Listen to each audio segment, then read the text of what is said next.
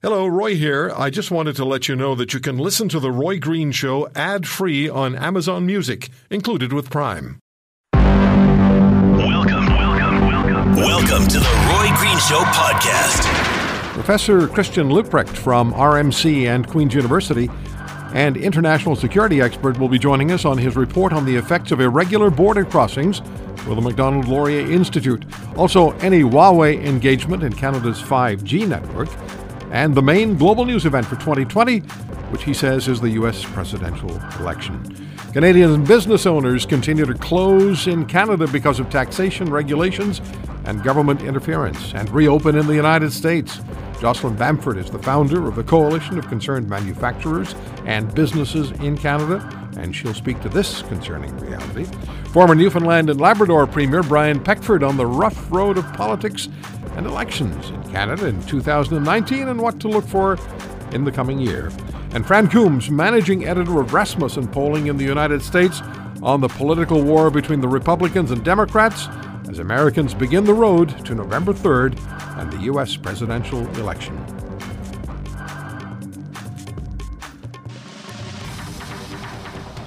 We always appreciate speaking with Dr. Christian Leuprecht on this program.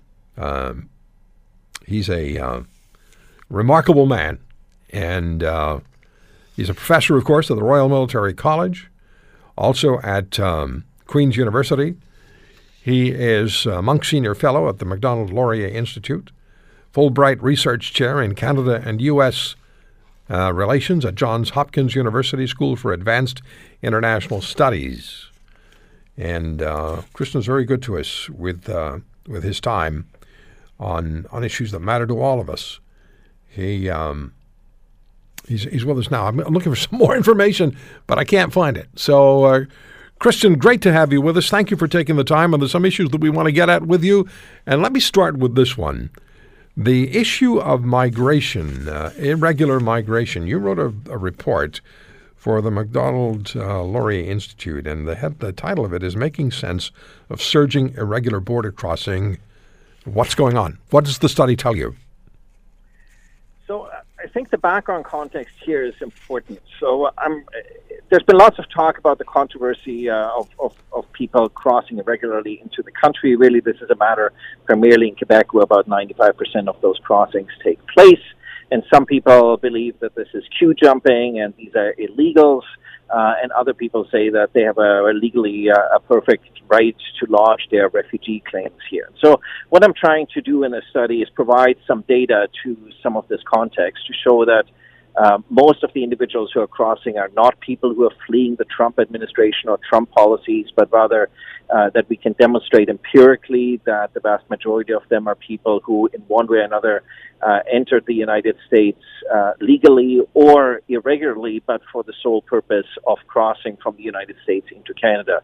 And so that this overall narrative with regards to the Trump administration simply doesn't hold up. But I think what I'm also trying to flag is the broader context of migration, that the refugee protection system that, as it was designed after World War II, served us well into the 1950s, 60s, and 70s. But what happened from the late 70s on and into the 1980s is that people around the world became more aware of standards of living in the West, but most of whom could not migrate legally to the West.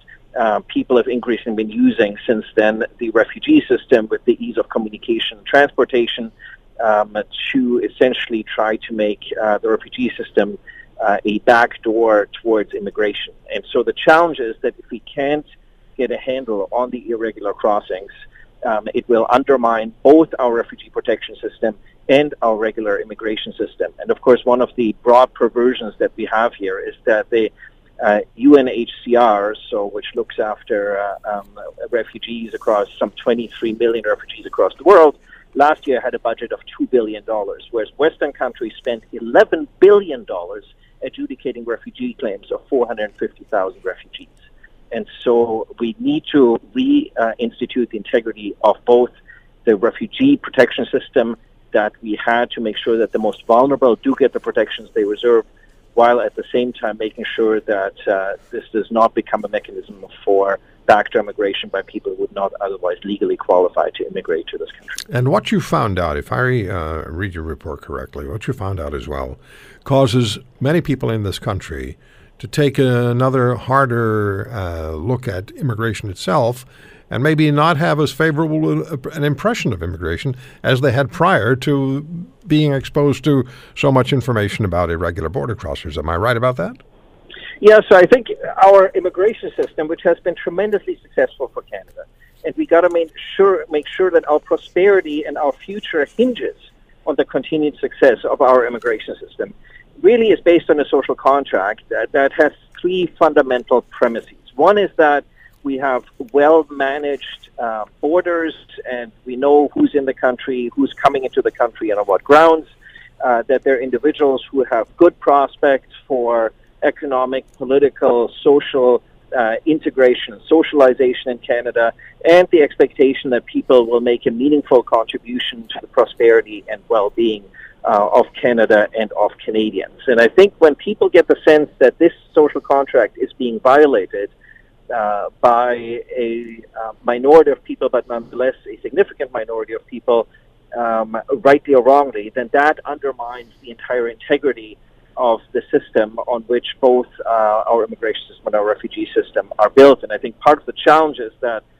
of course, we already have, on a per capita basis, the highest legal immigration rate of any Western country in the world. The government is looking to increase that. Now, there are good arguments for doing so in terms of prosperity, in terms of population aging, in terms of our tax system.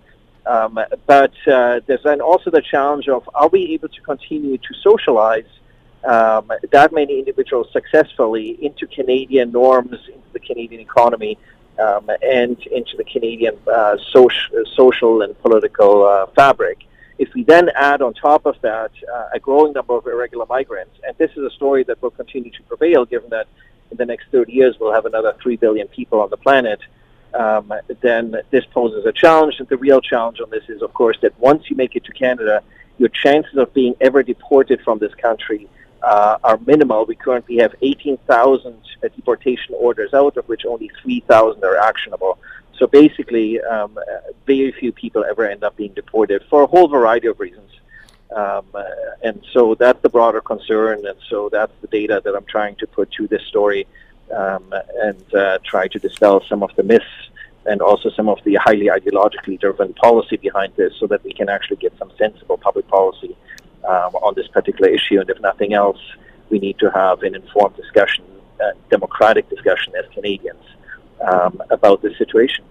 If you go to macdonaldlaurier.ca, and look for Dr. Christian Leuprecht's study, Making Sense of Surging Irregular Border Crossings, you will find it there. Let me ask you about, and this is something we've talked about this year with you, and no doubt we'll be talking about it in 2020. And again, we're bridging 2019 and 2020 on the program this weekend.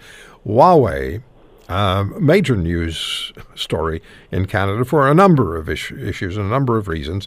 The one I want to focus on, and one that we've talked to you about in the past, and you testified in Parliament about this, is Huawei is pushing Canada to be allowed to be part of the new 5G network. And the last time you were with us, you explained it was about switches, and we're not talking about people turning lights and light switches.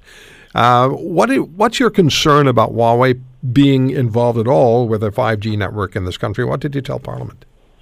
So data is effectively the currency of the 21st century. So it's like what oil and gas were to the 20th century. And so whoever controls data is ultimately going to be able to control the destiny of the 21st century. And it's very clear that the Chinese government has quite intentionally built out Huawei as part of what's sometimes known as digital Silk Road in order to control the global data traffic. Now, in and of itself, some Huawei products are perfectly reasonable, perfectly legitimate. The challenges, so switches, so those are your mobile phone towers and your internet switches that route your internet traffic, are able to control that traffic, throttle that traffic, read that traffic, and also divert that traffic through China as has been done at times in the past for a limited period of time. And so my concern with Huawei is threefold. One is that there's the geostrategic concern, and this is well known. This is what the U.S. The Intelligence Committee, both the House and the Senate, have written to Canada about the concern of having Huawei switches in our critical infrastructure. But there's two other concerns. One is that Huawei has a long record of being involved with some of the most dubious regimes in the world, building out their surveillance infrastructure. And of course, Huawei is also a major enabler of the human rights offenses that are transpiring in Xinjiang. And so Canadians, given that Huawei has said they want to expand their research and development footprint in Canada, and that given that Huawei has already benefited over the last 10 years from at least $103 million Canadian dollars in subsidies, the question is whether Canadians feel that it is appropriate for a company that is effectively enabling authoritarian regimes and large-scale human rights abuses in China and across the world, that this is a company that we really want to be welcoming with open arms. The third concern is that as the Huawei Evaluation Center, the GCHQ, the British Signals Intelligence organization that set up some years ago, they put out an annual report, and that report shows that over the years, the quality of Huawei equipment has gotten worse. So we don't know what 5G infrastructure is going to look like, but we know it's going to be infinitely more complex than the 4G infrastructure that we have today. So why would we put equipment that has been shown by one of the most important signals intelligence organizations in the world to be substandard equipment, why would we allow that into what is going to be the most important and critical piece of infrastructure that we're going to have in Canada in the 21st century? As you speak, I can't help but wonder if the members of Parliament, I don't mean to be disrespectful unnecessarily to them, but I wonder if they knew what you were talking about. So, look, the House of Commons Standing Committee on National Security and Public Safety put out a fairly good report last June after many months of hearings on this particular issue. Now, many of the recommendations are fairly blue sky, high-level sort of recommendations, but nonetheless, I think it shows that some parliamentarians do understand some of this issue, and that there's an increasing attention to this. And ultimately, we live in a democracy, and so if Canadians decide that we might want to let Huawei equipment have access to those critical switches in our infrastructure, well, I guess that's a decision that we might make. Okay. But I think that this is an insurance policy I think that we want to buy. If we can see how China is dealing with countries such as Canada and other allies when they're displeased about our political actions, now imagine if China could throttle, divert, or entirely stop our data and internet traffic in this country as a way to essentially extort us politically. Yeah. And I think we can't put ourselves in that situation. Please stand by. Dr. Christian Leuprecht, we're going to come back and speak with him about the one question I asked. One question that I asked Christian in an email was, is there a subject, an issue that you would like to add to what I had suggested? And he's, in the email that I received in return was this line: the defining global issue of 2020 will be Trump's re-election. We will speak with Dr. Leuprecht about that as we move toward 2020, just days away now. Dr. Christian Leuprecht from Queen's University and the Royal Military College, and one of the hats Dr. Leuprecht wears, of course, is that he is the Fulbright Research Chair in Canada-U.S. Relations at Johns Hopkins University's School for Advanced International Studies. Christian, we have about 2 minutes left, and when I asked you for something that you might want to speak to this issue today in our transition from 19 to 20, the defining global issue of 2020, Donald Trump and re-election. Could you speak to that, please? Yeah, so I think there's a sense in Washington that for the last 4 years, many of the departments and agencies have sort of battened down the hatches in the hopes that they can wait Trump out.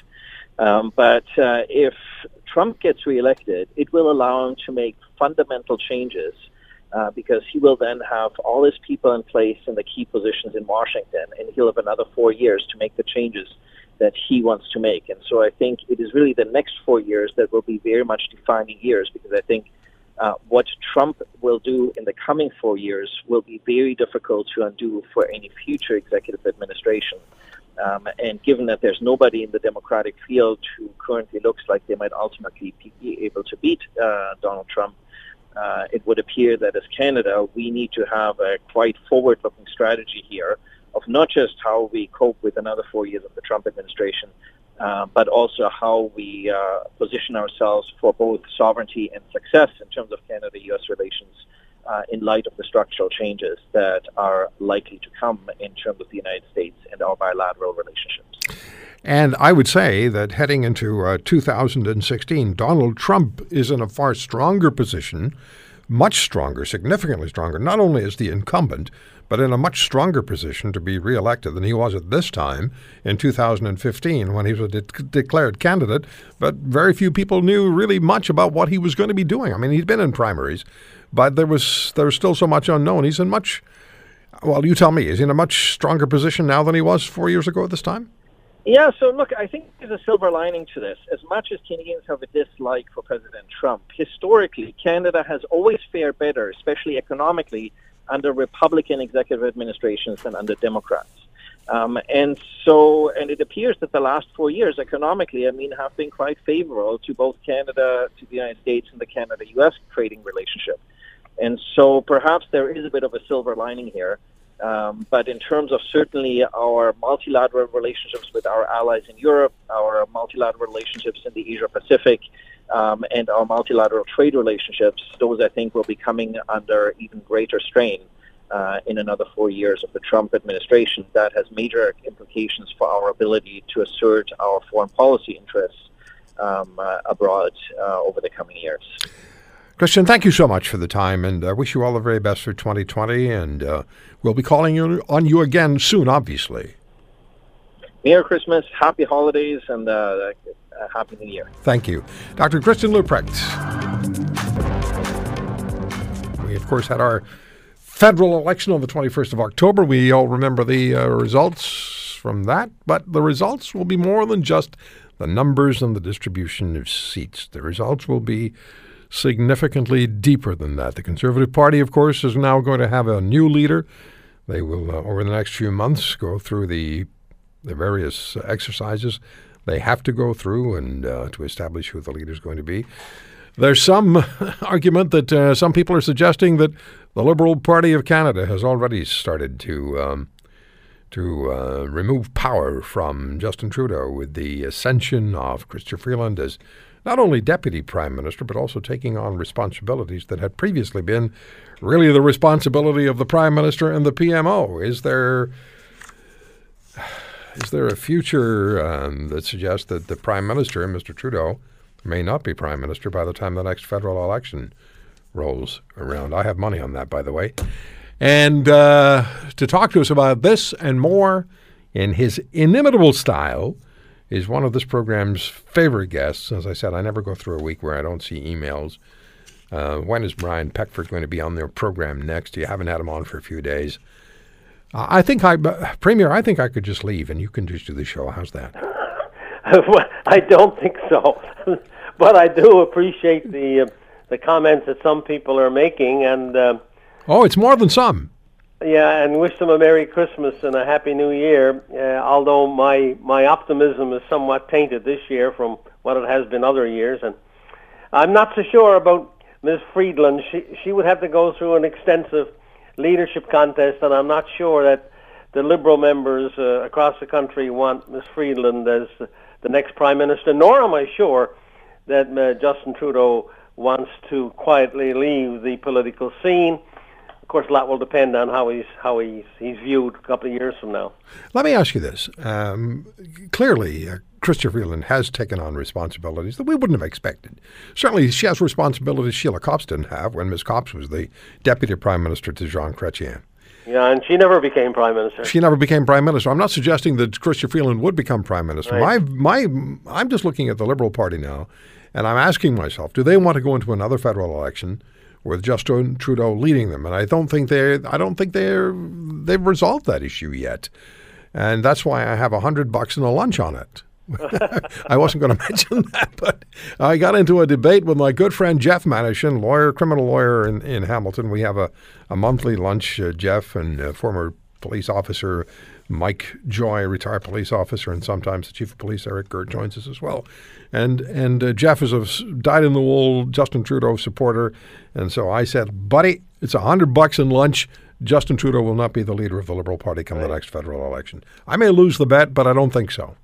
Well, you may be right, but I think it's too early to put too much money on it, and $100 is not bad. So that's the limit. As far as the bet goes, that's fine. But knowing the Trudeau instinct like I do, having known his father for years, and now witnessing from afar the son, they are political animals, and unless they know they're going to be forced out, they'll stay.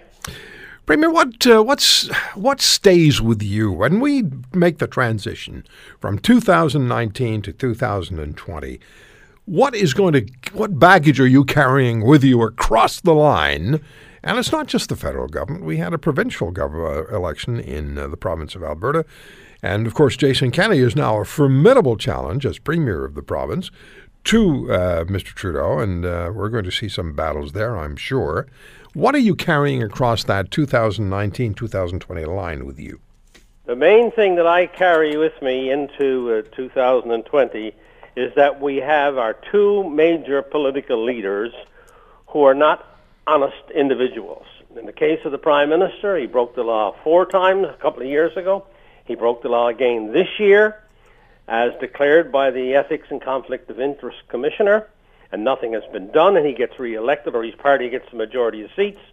And then we have Andrew Scheer, who everybody thought, even though he wasn't that effective a leader, at least he was an honest bloke, and now we find that his party was financing his children to go to private school, which is not what the party is supposed to be doing with their money. So I'm carrying into 2020 a very bothersome and frustrating attitude that our two major leaders are seriously flawed, and that doesn't serve Canada very well going forward. Do you think this reflects on those two individuals, or does it also reflect on the political process? I think it also reflects on the political process. I hasten to say that, but you almost have to conclude that. And some people will say to me, well, it was just that Mr. Scheer was not that effective and the Conservatives weren't that effective, and therefore that's why Mr. Trudeau got back in. We all know that he's not an honest bloke, but, the devil we know is better than the devil. That doesn't look like he's going to be very effective. And I just don't buy those kinds of arguments. I mean, I want to have a leader in our country who's honest, and, we don't have that right now, and we wouldn't have had it if Mr. Scheer got in. So I think that doesn't bode well for our democracy, and that's of really great concern to me, because everything flows from that. Our economic policy flows from that, our social policy flows from that, and our foreign policy flows from that. And if we're starting at the base in a dishonest kind of circumstance, then you can only conclude that various of these policies that I just articulated will also be very flawed. As you were speaking, I was just thinking about conversations I've had with Michelle Simpson, former Liberal MP and seatmate to Mr. Trudeau, during question period and from 2000, leading up to the 2011 election. And Michelle got into significant difficulty with the whip of the party, the Federal Liberal Party, and significant difficulty with Michael Ignatieff when he was the leader of the party, because what Michelle did is she listed her MP expenses online, and she was told by the party, cut it out. And she said, no, I'm going to do this because my constituents have a right to know what I'm spending their money on. She was offered, she's told us on the air many times, she was offered if she would play ball, she would get a much bigger office. She would get an office with its own bathroom, washroom. She would benefit from playing ball and not listing her expenses. When she refused to do that, Premier, her speaking privileges in Parliament were removed entirely. She couldn't even acknowledge publicly in Parliament the death of one of her constituents, a 21-year-old Canadian soldier in Afghanistan, nor was she allowed to acknowledge the death of a Toronto police officer who was killed by a madman driving a snowplow.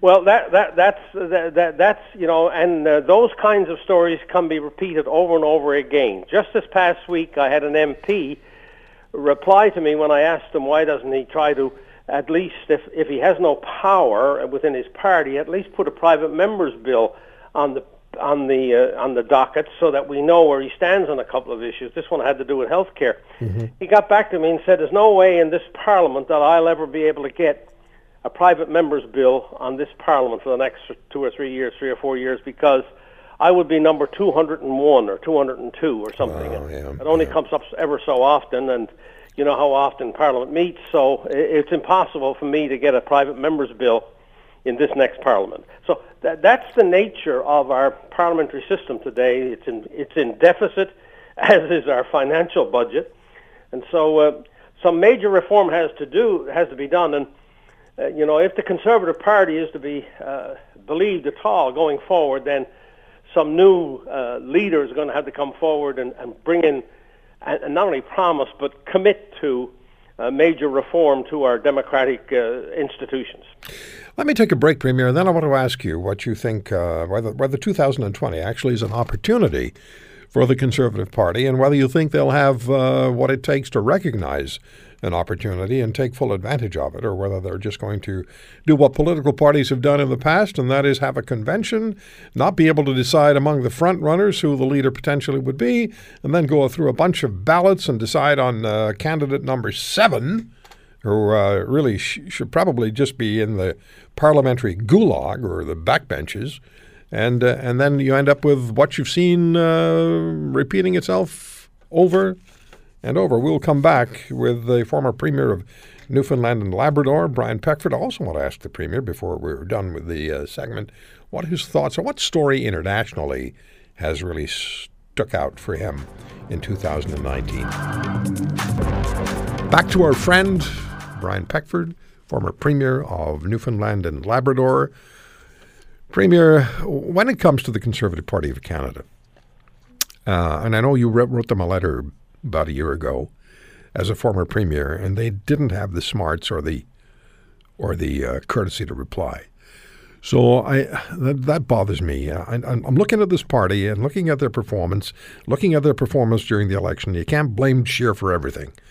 Are they going to be able to seize opportunity and find themselves a leader, and maybe, if necessary, create the dynamics for to put a leader in place who's going to be able to successfully challenge the Liberals and Trudeau? I mean, you have to remember, in 2011, the Liberals were down to 32 seats.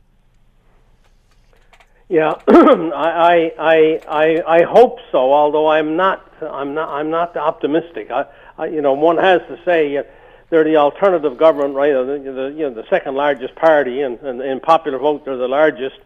One would think that they would be able to overcome in the next election. You and I shouldn't be talking this way. Pardon? You and I shouldn't have to be talking this way. No, exactly. And I think what your phraseology a couple of seconds ago was quite on. Will the Conservative Party create the circumstance whereby some new person, younger person, yep, who is interested in politics and has great leadership ability, yep, comes forward because they see the environment is ripe for a true conservative voice in Canada? That's the great question, and I'm not sure that the answer is affirmative. Is there, among the names that have been bandied about and suggested over the last weeks, is there somebody you would say, yep, that's the person who could fit all those parameters, all those needs? I've just gone through the list again this morning before I came on the show, and I'm scratching my head and so on. But the only person, to try to be somewhat positive, when I finish this segment, and people say, well, Peckford is so negative on everything. To try to be as fair and as realistic as I can, the only person I see there that may be able to rise to that kind of level that we're talking about is Mr. Bernard Lord, the former Premier of New Brunswick. He was a very good Premier. He's not on the national agenda. He's not well known, but he was a Premier of New Brunswick, and he's now an executive in the private sector. But I remember him, and I remember what he tried to do and so on. He may be able, have the potential to rise up and become an effective conservative voice in Canada and win the country. That's the only one that I think, right now at least, at this moment, talking to you, that I see on the horizon which may have a chance. You know, it's interesting because I think what people are looking for is a name they recognize, and at the same time they don't want that. So it's it's interesting, isn't it? I want somebody I recognize because somebody I can instantly say, yeah, that might be all right. But then I don't want anybody I can recognize because they're part of the old team. And it is a significant task that the Conservatives are facing because they're going to have to not only get somebody who can appeal to Canadians, but somebody who can actually say, this is our agenda, this is what we're going to be doing, and it'll appeal to Conservatives and it'll sound at least acceptable to people who aren't Conservatives. Yes, exactly. And they need to, specifically articulate a vision forward, which is conservative-leaning, but which is attractive and good for the country in the long term. What's the in the less than a minute we have left? What's the international story from 2019 for you? The three for me. One is the Hong Kong protester. Yes. Two is the British people, and three is, thankfully, in Madrid, they didn't pass more fanatic rules as it relates to environmental protection in the world. Perhaps there will be some realism in the environmental movement as a result of what happened in Spain. But number one is the Hong Kong protester who's standing up for freedom and liberty, which is jeopardized around the world in many even democratic countries. Braemar, it's always great talking to you. I mean, I say this to you repeatedly, but it is. And I appreciate you coming on the show, and I look forward to speaking with you. And I know our listeners look forward to hearing from you in 2020. All the best to you and to your bride for the new year. Thank you very much, and all the best to our listeners. Thank you. Brian Peckford, the former Premier of Newfoundland and Labrador. November the 3rd will be the day when Americans vote for their next president, whether it's going to be the second term for Donald Trump, or whether it's going to be a Democratic candidate.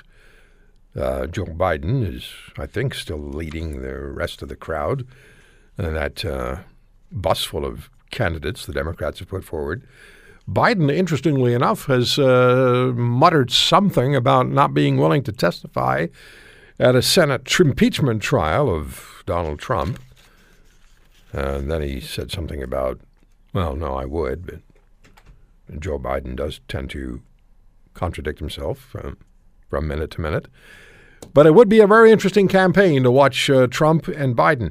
Now, I went back. If you go to my webpage, RoyGreenshow.com, or you go to my Twitter feed at The Roy Green Show, there is a link there to the commentary that I posted yesterday. And what it's about is my notes on my 2016 calendar. What I do each year is I still tack up a calendar, and then I either write notes in the margin on specific days where something interesting took place, or I put a sticky note there if I don't have enough space. And I went back and looked at what I wrote and what I noted particularly in 2016, including the day that Hillary Clinton said that 50% of Donald Trump supporters were deplorables. Boom! And the next day she tried to walk it back, but that didn't work. And so you can check. You just read the commentary, and you'll see where it took me, including November the 8th, which was the election day in 2016, where on that particular day, some polling firms in the United States were absolutely convinced that Hillary Clinton was going to win by a huge margin. One firm, I read about in Newsweek magazine, gave her an 84% chance of becoming president of the United States. That was on election day. Another firm, a big one, had Clinton winning at 72% chance of becoming the president, and Trump was around, 12, 14% opportunity. Contrast that with what we heard all year in 2016 when our good friend Fran Coombs, the managing editor for Rasmussen Polling in the United States, joined us regularly to talk about the campaign. And Fran told us again and again and again and again that it was very close, that it was extremely close, that sometimes it was too close to call. And guess who was right? Mr. Coombs was correct. Rasmussen was a lot closer than those polling firms. Hey, Fran, thanks for coming back to the show. Happy New Year to you. 2016 on November the 8th, Hillary Clinton has an 84% chance of becoming president of the United States. What kind of polling was that? Maddening to us, I'll tell you, Roy. I still remember the New York Times having a front-page article about 6-7 weeks out from Election Day saying statistically it was impossible for Trump to win, and therefore we almost didn't need to have an election because the polls showed that Hillary was so far ahead there was no way that Trump could recover. Is my memory serving me correctly? Was there a headline ready to go in the New York Times or in a major United States newspaper in 2016 congratulating Clinton on her victory, or did they all have headlines ready? Oh, I'm sure they all had headlines ready saying Hillary wins. I'm sure none of them had a backup Trump wins headline. So here we are. We're final weekend of 2019, and I was talking to some other guests as we were going through the show today, and I made the point that in the final days of 2019, Donald Trump is in a far stronger position to become president of the United States, to repeat as president of the United States, than he was at this particular time 4 years ago at the end of 2015. As the incumbent, he's in a much stronger position. But he has 4 years of baggage, 4 years of opposition, 4 years of the Democrats accusing him of being guilty of impeachable offenses. How does that weigh out with Americans? How does the American public see Donald Trump heading into 2020? Well, I would have to say, despite the impeachment vote, that Trump goes into 2020, I agree with you, far stronger than he was. He's certainly a known commodity, but we also know that he's done, at least as far as Americans' pocketbooks are concerned, he's done a lot of good. And to me, the two most telling polls really after the impeachment vote in the House was that the stock market basically reacted positively, and our daily presidential tracking poll went up slightly after the impeachment vote, and Trump is still tracking pretty much where he's been for the last 18 months. And so if an election were, we always ask this question, if an election were held today and Donald Trump were running against you pick him from the Democrats, what would happen? I suspect Trump would be reelected. I think we have to be realistic. There's more Democrats in this country, and there's a lot of just blind hatred on the other side. But I think Trump would win. It wouldn't be handily, but he would win. He would win certainly in the Electoral College comfortably. What happens now, Fran, with the trial in the Senate? First of all, is that going to take place? Or is Nancy Pelosi going to hold on to those articles of impeachment for God knows how long? And the Republican majority in the Senate will say, "Hey, we have a right to say we'll set this aside, we'll vote on it, and bye bye to your impeachment vote in the House." Is that likely to happen? I think the day the Democrats had the impeachment vote and did not pick up a single Republican vote was pretty much the death of the impeachment drive. She's holding on to those documents. They're hoping to get some, as you know, Schumer's been pushing to keep the impeachment investigation open so that they can keep fishing to try to find something else. But I think ultimately the Republicans will dispose of this thing very quickly. Are the Democrats doing this because obviously they hate Donald Trump, even though Nancy Pelosi took after James Rosen when he suggested she hated Donald Trump and gave him a lecture.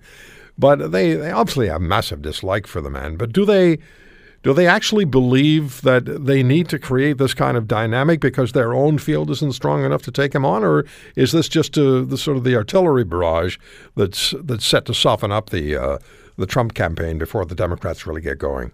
Right. Well, Roy, I think it's a kind of a combination of things. I mean, it certainly was driven for quite a while still from their shock that Hillary Clinton lost.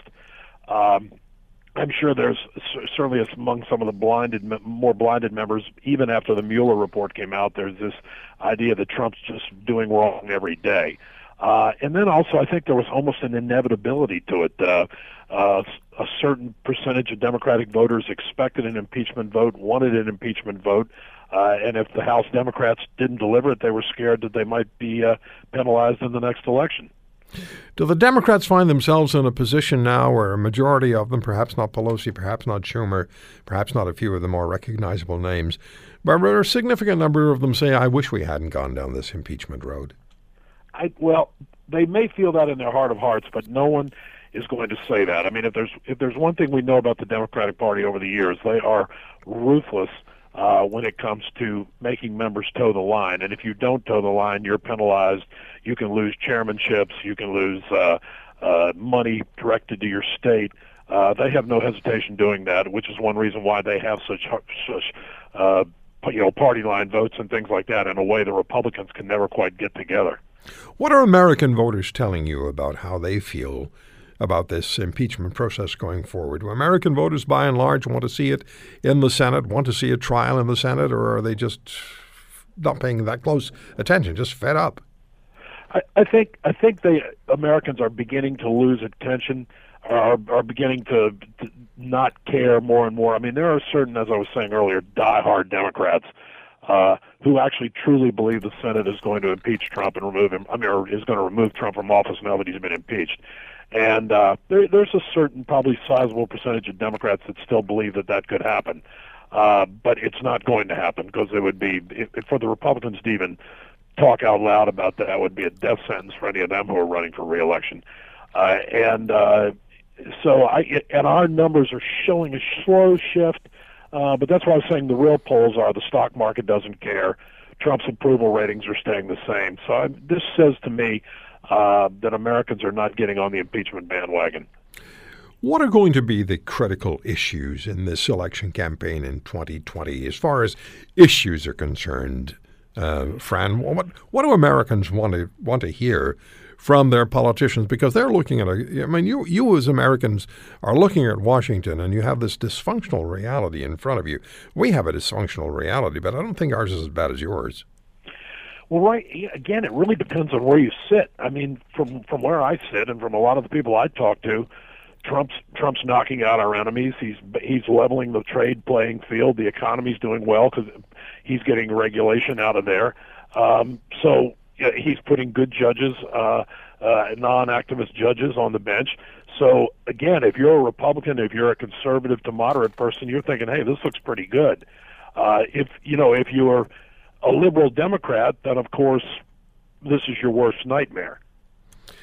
Is Biden likely going to be the nominee for the Democrats, and how do you think he would fare in a one-on-one against Trump? Because he's going to try to turn it into a macho contest. He's already said he'd like to get into a fight behind the schoolyard. Well, first of all, he may get it by default. I mean, the field of candidates they've got is I mean, they know that it's a pathetically weak field, and so yes, Biden may end up getting it by default, but. Trump will crush him like a bug in debates, I'm afraid. And Obama's done nothing to help Biden. No, in fact, if we're to believe this reporting, the story was the other day that Obama was encouraging his supporters to get behind Warren. Fran, hold on. We'll come back and we'll talk some more with Fran Coombs, our good friend and managing editor at Rasmussen Polling in the United States.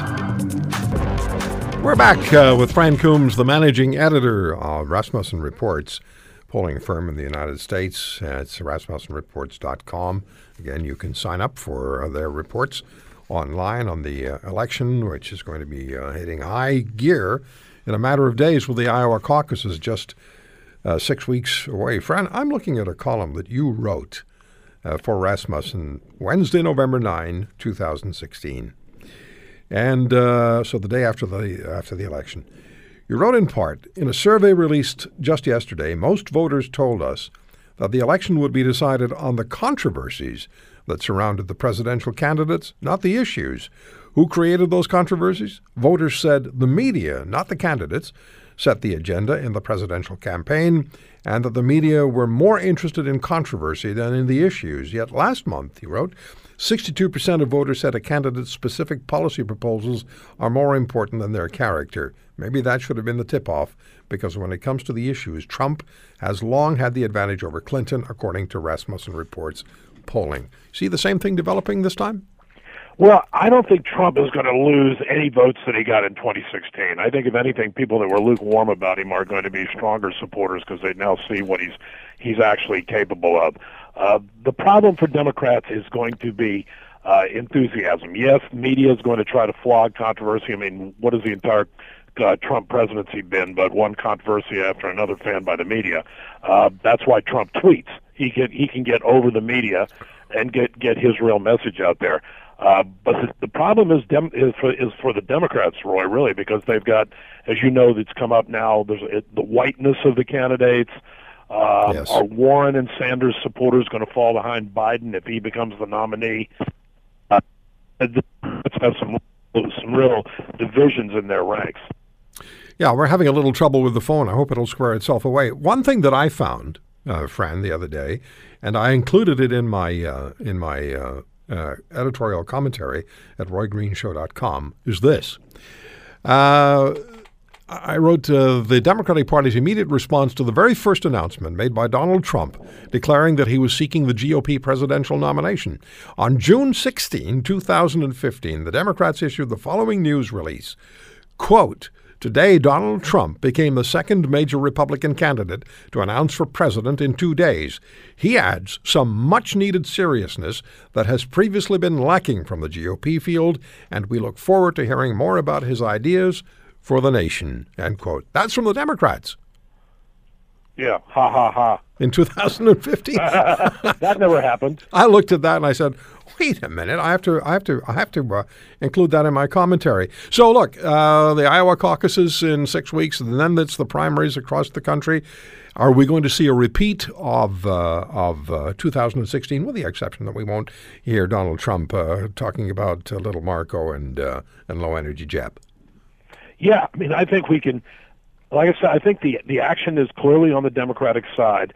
And, you know, if I was a betting man, I'd have to say that Biden would stumble through it and get the nomination. Although if you'd asked me a year ago, I would have said he would not be the nominee. But I think, you know, when you stack him up against the others, he's just going to have the edge from Democrats who really would think they can win this election. But the problem is going to be after you have the caucuses and New Hampshire and some of these others, where are the Bernie Sanders and Elizabeth Warren voters going to go? Mm-hmm. Yeah. Michael Bloomberg? You know, I just have a very hard time taking his candidacy seriously. He's got a lot of money to spend, but I just don't think he can stay in as long as he wants to because he's loaded. But I just don't see him going anywhere. It's going to be fascinating, and it's going to be the international story of 2020. Fran, thank you for the time. I always appreciate speaking with you, and wish you and your family the very best for 2020. Same to you, Roy. Happy New Year. Thank you, sir. Fran Coombs, the managing editor of Rasmussen Reports in the United States. I just found that little piece from the Democrats, the Democratic Party, after Donald Trump announced his intention to run for president, June 16, 2015. The reply from the Democrats: today, Donald Trump became the second major Republican candidate to announce for president in 2 days. He adds some much-needed seriousness that has previously been lacking from the GOP field, and we look forward to hearing more about his ideas for the nation. That was from the Democrats. Now, on this issue of Canadian companies deciding that they're going to move to the United States as we bridge from 2019 to 2020. This is what we're doing this weekend. We're looking at stories and issues from this year and then transposing some of it into what is likely to happen in the next 12 months, 2020. On this issue, joining us on the program is Jocelyn Bamford, founder and president of the Coalition of Concerned Canadian Manufacturers and Businesses. She's also a business owner in Ontario. And it was Jocelyn who made me aware of what's going on with businesses relocating south of the border. Jocelyn, good to talk to you again. Thank you for taking the time. Oh, thanks, Roy. It's always a pleasure to join you and your listeners. So we had this surge of interest and stories about Canadian businesses moving to the United States, and it went on for 3-4 weeks.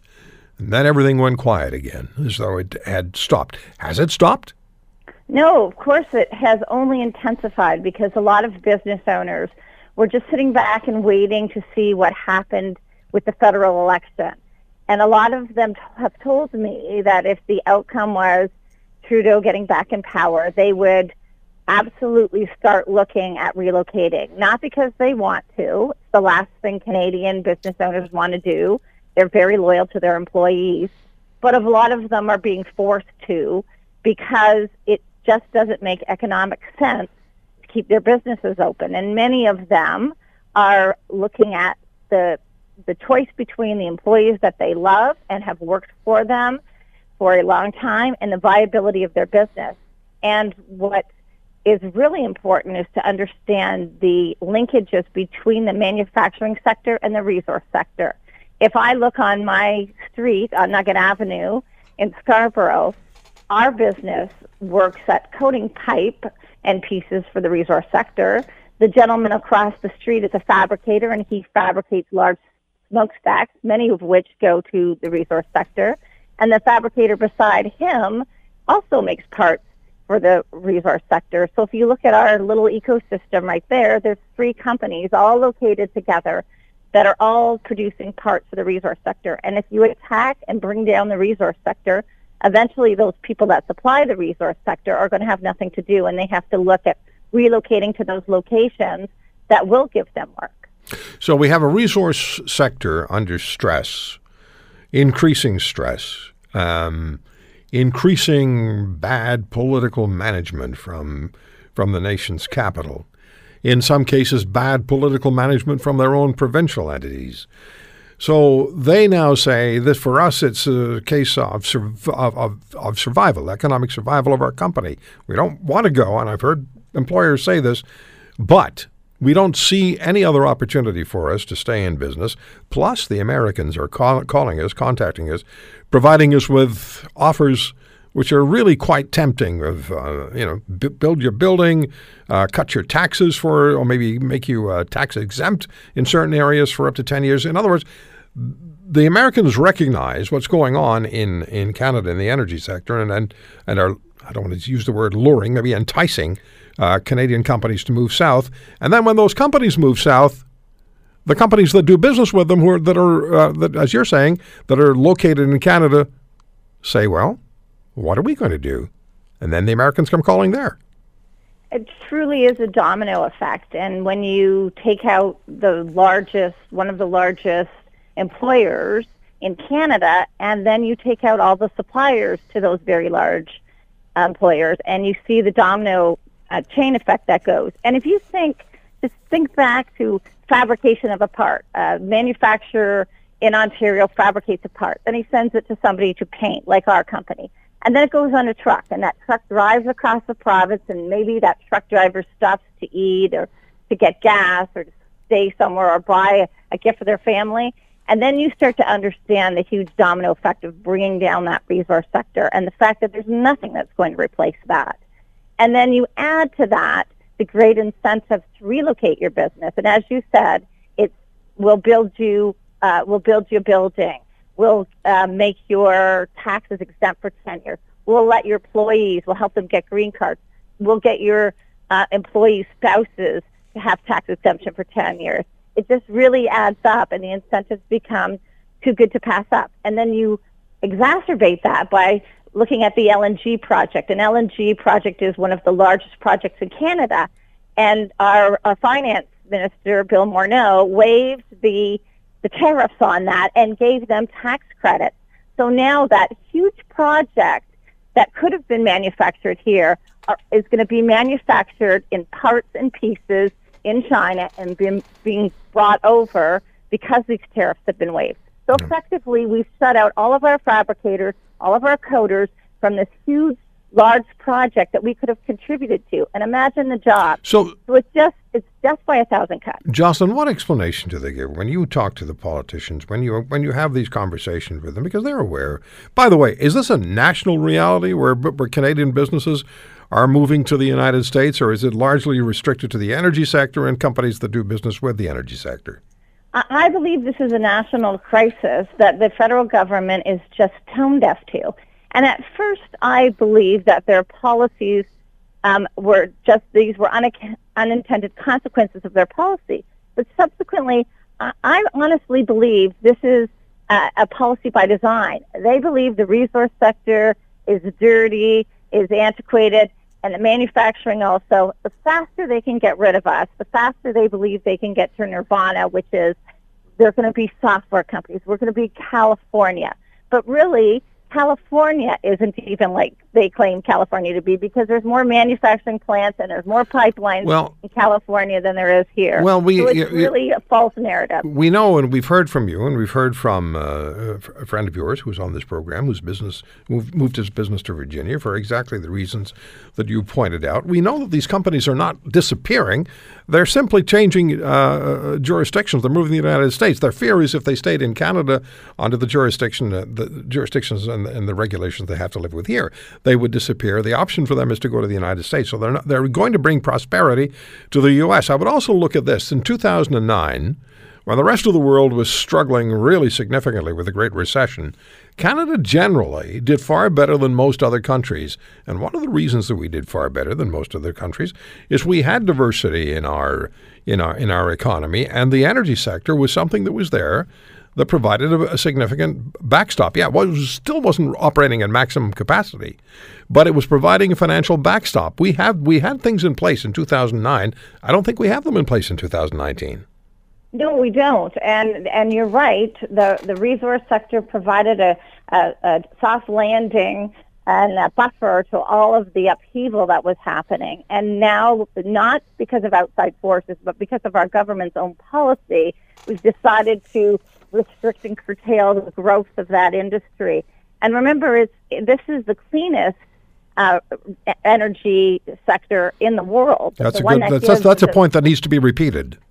Absolutely, and the one that gives its workers the best rights and salaries in the world. And the reality is, fossil fuel demand is going to go up as countries become more modernized. They want to heat their houses. They want to light their homes. And where do we want them to buy their energy from? Our clean energy, which could also help our liquefied natural gas, could help China come off coal. Wouldn't it be smarter for us to take our clean energy and export that to the world and help reduce the greenhouse gases globally? But our government doesn't want to do that. And then you add carbon pricing. I'll just give you a sample. Jocelyn, let me get you to hold on. I have to take a break. Okay. And we'll come back and we'll hear more of what Jocelyn Bamford has to say to us. I'm also curious whether the manufacturing and business coalition in Canada is expanding, whether new people or companies are joining all the time. I was looking on Twitter for that tweet about the company that's moving at the end of 2020, and I just can't find it. But I do see from @Sanford185 on the issue of Canadian companies moving to the United States. @Sanford85 tweets, the price of electricity is driving them south, and that is certainly something that we've spoken with Jocelyn Bamford about, president and founder of the Coalition of Concerned Manufacturers and Businesses of Canada. A couple of things here, just before you pick up on the point. We only have 3 minutes. Is your coalition expanding? Are more companies joining and expressing concerns about the possibility for them to remain viable within Canada, Jocelyn? And secondly, where does the price of electricity factor into the overall equation? So yes, people are coming to us, and we have no full-time staff. We're just a ground roots company or organization, and it's just basically word of mouth as members talk to other members, and as they see some business organizations that they have belonged to not really representing their self-interest. And if you look at some business associations, they've started to take NGOs and government organizations as part, and their really focus is shifting from pure business advocacy to other things. And so, yes, we see our association growing, and yes, we see electricity is still as a very expensive cost to doing business in Ontario. So let me do this. Let me do this, please, so I don't miss out on it, because we're transitioning. The show's looking at 2019 and then looking ahead to 2020. What do you foresee in the months to come, throughout to 2020, as far as this whole issue of Canadian companies, long established in whatever sector they are, energy or otherwise, manufacturing, or as you know, the sector that you're involved in? What is going to happen as far as Canadian companies pulling up stakes and moving south and listening to the American siren song over the next 12 months? What's going to happen? There's going to be more, and I'll talk to you about a company in Burlington that just decided, had at its height, did fabrication for the resource sector, making pipes, etc., is just closing up. They've laid off all of their staff, they've sold their buildings, and the owner's retiring.